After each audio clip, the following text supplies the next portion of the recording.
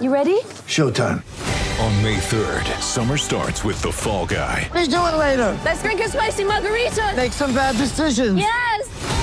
Audiences are falling in love with the most entertaining film of the year. Fall Guy. Fall Guy? Fall Guy. That's what the poster said. See Ryan Gosling and Emily Blunt in the movie critics say exists to make you happy. Trying to make it out? Nope. Because I don't either. It's not what I'm into right now. What are you into? Talking. Yeah. The Fall Guy. Only in theaters May 3rd. Rated PG-13. Get ready for the greatest roast of all time. The Roast of Tom Brady.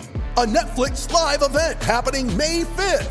Hosted by Kevin Hart. The 7-time world champion gets his cleats held to the fire by famous friends and frenemies on an unforgettable night where everything is fair game. Tune in on May 5th at 5 p.m. Pacific time for the Roast of Tom Brady. Live only on Netflix. The all-electric Kia EV6 with up to 528 kilometres of range. And Toolmart, the complete tool centre, serving WA for over 40 years. This is Sports Day. Don't change for you. Don't change a thing for me. Don't change for you. Yes, good afternoon, everyone. Welcome to an early edition and the final edition of 2023 of Sports Day WA. It's all thanks to the Kia EV6 GT, the World Performance Car of the Year, and also Toolmart, the complete tool centre serving WA for over 45 years. And thanks to our two great sponsors that have supported Sports Day WA during the course of 2023. We'll talk more about them a bit later on. Well, the weather is just downright perfect, isn't it, at the moment in Perth? Early 30s, it'll be around that, and high 20s for the first test that gets underway between Australia and Pakistan here at Optus Stadium on Thursday. First ball to be bowled at 20 minutes past 10. And, of course, SEN has just got a massive, massive presence when it comes to cricket this summer, with the Test series involving Pakistan and the West Indies.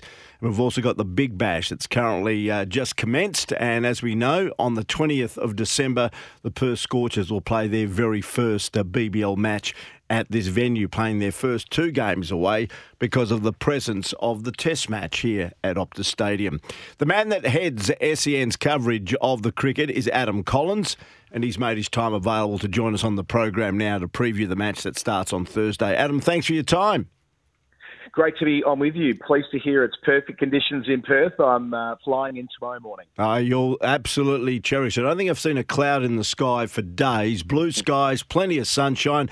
As they say in cricket, it's going to be a great seeing day for the batsmen. There should be no complaints. And saying that, what do you expect from the respective batting lineups? Australia we know more about than maybe Pakistan. Yeah, that's true. I think it was quite important for Pakistan in the tour game last week to get runs out of Shan Masood, their new captain. The reason being is he's got a middling test record with a really high ceiling. So Shan Masood had 1 year where he was an exceptional test opener. That's going back to the pandemic year of 2020.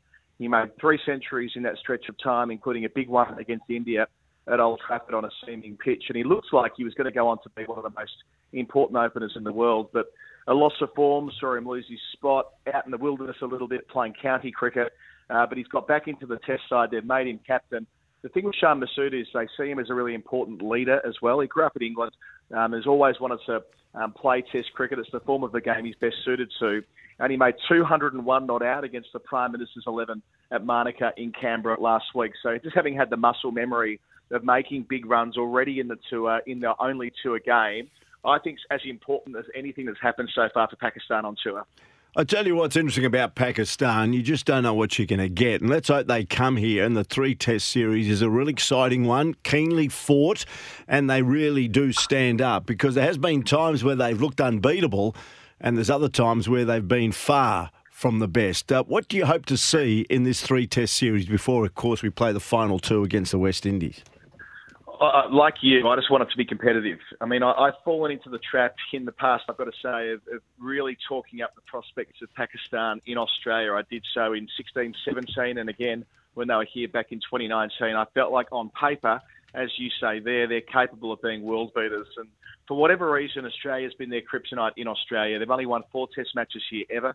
The most recent of those was at Sydney in October 1995, so nearly 3 decades since they've won a test match in this country, and a lot of series in between. So it's been something of a bogey team for them, playing Australia in Australia. I'd love to see them turn that on its head and be super competitive over the next 3 weeks. However, I think on balance of probabilities, it'll end up being one of those summers where Australian batsmen can fill their boots, and they'd love that in a World Test Championship context, having lost a little bit of paint over in England, both by not blitzing the series after going up 2-0 and also losing some points due to slow over rates. They do need to make the most of this home summer against Pakistan and the West Indies. Well, the game has been rebadged as the West Test, supposed to differentiate itself like the Sydney Pink Test, the MCG Boxing Test and Adelaide's Day-Night Test, and they've all been very successful. Saying that, the marketing's been quite extensive here in Perth to get people along to Optus Stadium because we had the West Indies Test match last summer and it failed to really create a lot of interest. I'll tell you what would have created a lot of interest here in Western Australia is to have let Lance Morris just go at the Pakistani batsman, the quickest bowler in Australia at the moment. I would have given him a go on this fast, pacey Optus Stadium wicket.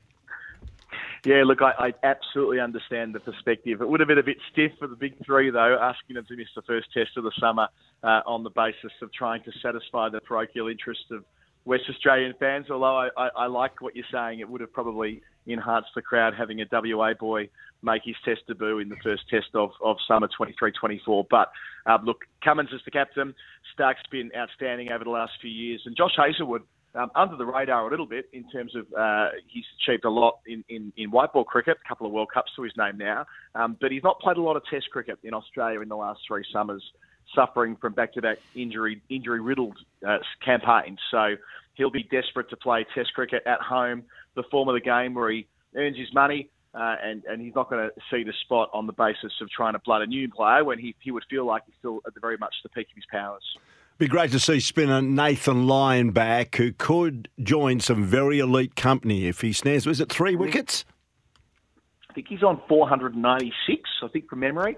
But yes, you're right. He's a good day at the office away from becoming one of only a handful of players who've taken 500 in Test cricket. I was there at Lords in 2005 when Glenn McGrath reached that milestone, and it was seen as such an enormous thing for him to do so. Well, Glenn McGrath was the leader of the attack and the best in the world at what he did for so long. A bit of a different story with Lyon. I mean, I know he's been the predominant Australian spinner for the entirety of his career, with the exception of a couple of iffy months in 2013. But so many people have doubted him. So many people have underestimated him. I don't think there are many people doing that anymore. After going down at Lords in that second Ashes Test and how much Australia missed him, I think it was a case of absence making the heart grow fonder. And now Lyon is back. He will be one of the first names on the team sheet throughout the summer, and reaching that milestone will be a huge deal. Were you surprised by the comments of ex-Australian and West Australian and Queensland fast bowler, for that matter, Mitchell Johnson? Certainly I know Dave Warner's been a bit divisive as an opener. What's your spin on it all? Oh, look, I think that Mitch has shown over the last couple of years that he's willing to be a forthright, punchy columnist, and we should encourage that from our columnists in the media. It's important that former players feel free to have their say and to make strident points when they feel they need to make it. I think he said in his podcast last week there are some bits of that column you might want to have back, and of course it's ended up filling the vacuum as far as the news cycle is concerned over the course of the last 2 weeks, especially the more personal comments directed towards George Bailey and the way that tit for tat played out in the media. And David Warner played a pretty straight bat last week at that sponsors function, or the broadcaster function, when he was able to speak on the matter, not wanting to fuel it any further. So, look, I think that both things can be true at the same time, that we want Mitch to get out there and say what he thinks, but also that people on the other side of it are entitled to criticise the criticism if you want. That's part and parcel of being in the public domain and having a column that what you say will in turn be criticised too. So that's the rough and tumble of the cricket media in this country, and that's part of why we love this time of year. Okay, and just a couple of final questions, Adam, if I may. Mitch Marsh gets the all-rounders gig, and all of a sudden Cam Green, who was going to be the all-rounder for years to come, is finding it difficult to get back in the Australian lineup. Yeah, it's a funny one, isn't it? Like, Green is the player they've invested more time and resources into than anybody in this Australian side over the last 3 summers, for good reason. They know Cam Green's going to be a long-term, 10 to maybe even 15-year player, and they've given him every opportunity, and they'll continue to do so. This is more to do with the fact that Mitch Marsh has to be selected on the basis of what he did in England across those 3 test matches at Leeds, Manchester and the Oval. It would have been unjust for Mitch Marsh to have lost his spot. He's seen as a leader across 3 formats. He's been the vice-captain of this test side earlier in his career, but he's already the white ball captain, or the T20 captain rather. He'll be the one-day captain in the fullness of time, and they see him as a leader in that dressing room at kind of the peak of his powers at age 32. Whereas Cam Green, they're going to have to find a creative way of getting him in the side this summer. It may well prove to be that David Warner finishing up at the Sydney Test opens the door for Cam Green to play a slightly different role against the West Indies. And if that happens at this point of his career, that might be a good thing. If he turns into a makeshift opener, or if he has to bat out of that all-rounder spot, who knows in the long run what that might do to develop him and make him the finished product. So, look, a lot of water to go under the bridge between now and that West Indies series, 3 test matches from now. Someone might step on a cricket ball at training tomorrow, and he might be playing the first test in 2 days' time. But all things being equal, you would think that there'll be room for Cam Green later in the summer. And for the time being, Mitch Marsh quite right to have the spot and the opportunity to make the most of it. Just had a look, actually, because we're based here at Optus Stadium, our broadcast studios here for SEN WA, and I've just seen Andrew McDonald and a couple of the Australian boys actually just wander past on the way, no doubt, to a net session here at Optus Stadium. So a bit of a session coming up for the Aussies. Whether it's just optional, whether it's a full squad, I'm not sure, but there was a couple just wandering past. It's Pakistan haven't played a test match here in Perth for almost 20 years, so I gather the local Pakistani community should be out in force to cheer their certainly players. What are your thoughts? If you had to make a prediction, how do you see the series going, Adam, as we leave you? And we look forward, of course, to you anchoring the coverage here on SEN throughout the summer. Yeah, me too. Can't wait to get cracking in a couple of days with Jared Waitley and the rest of the team of former players. It's going to be brilliant.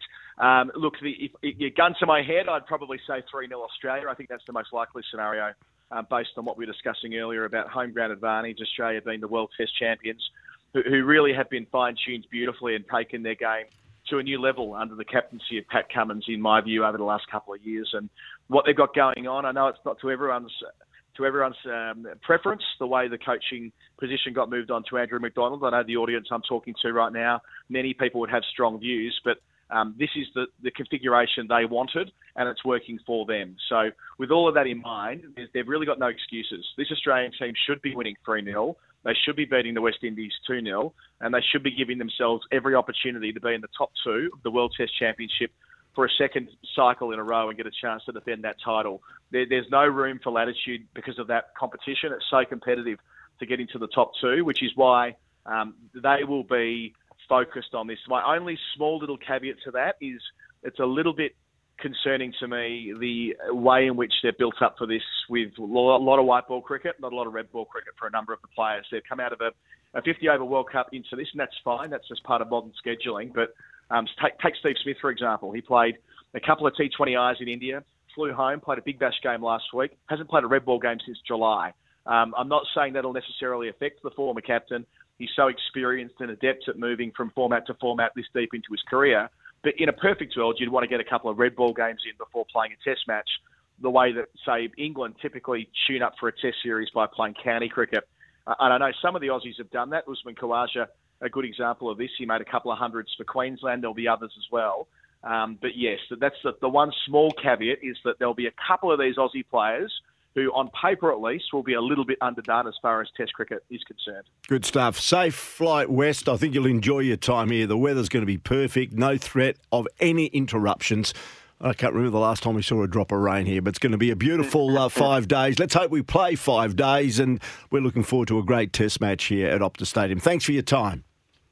My pleasure. Well said. Can't wait to get over there. Good on you. Adam Collins, SEN cricket caller, who will anchor the coverage, as you mentioned, with Jared Waitley and all former cricketers, test players, that'll be part of an extended coverage when it comes to SEN cricket. Look forward to it. The first ball is due to be bowled at 20 minutes past 10 on Thursday. And there's been a couple of photos taken of the wicket. And last year, the West Indies-Australia Test match, I think, was wrapped up in about 4.5 days and took very little turn. In fact, it was a fairly flat wicket, but looks like this one's got a little bit more grass, and it looks like grass with a bit of pace and bounce, and that's what people are looking for. And I gather with the Australian pace attack, they'll be hoping to maybe have first use of it, but we'll wait and see. But normally in Australian Test matches, the team that wins the toss often bats first, so there may be, and I think that what they're planning to do is for the pitch to maybe break up a bit later in the Test match, the 4th or 5th day, when the spinners come into play. So we'll just see how it does eventuate. But I know one of the disappointments of last year against the West Indies is the pitch didn't break up, and hence there wasn't a lot of variety in the Test match. It's coming up 18 past 1. This is Sports Day WA. It's all thanks to the Kia EV6 GT, the World Performance Car of the Year, and Toolmart, the complete tool centre, serving WA for over 45 years.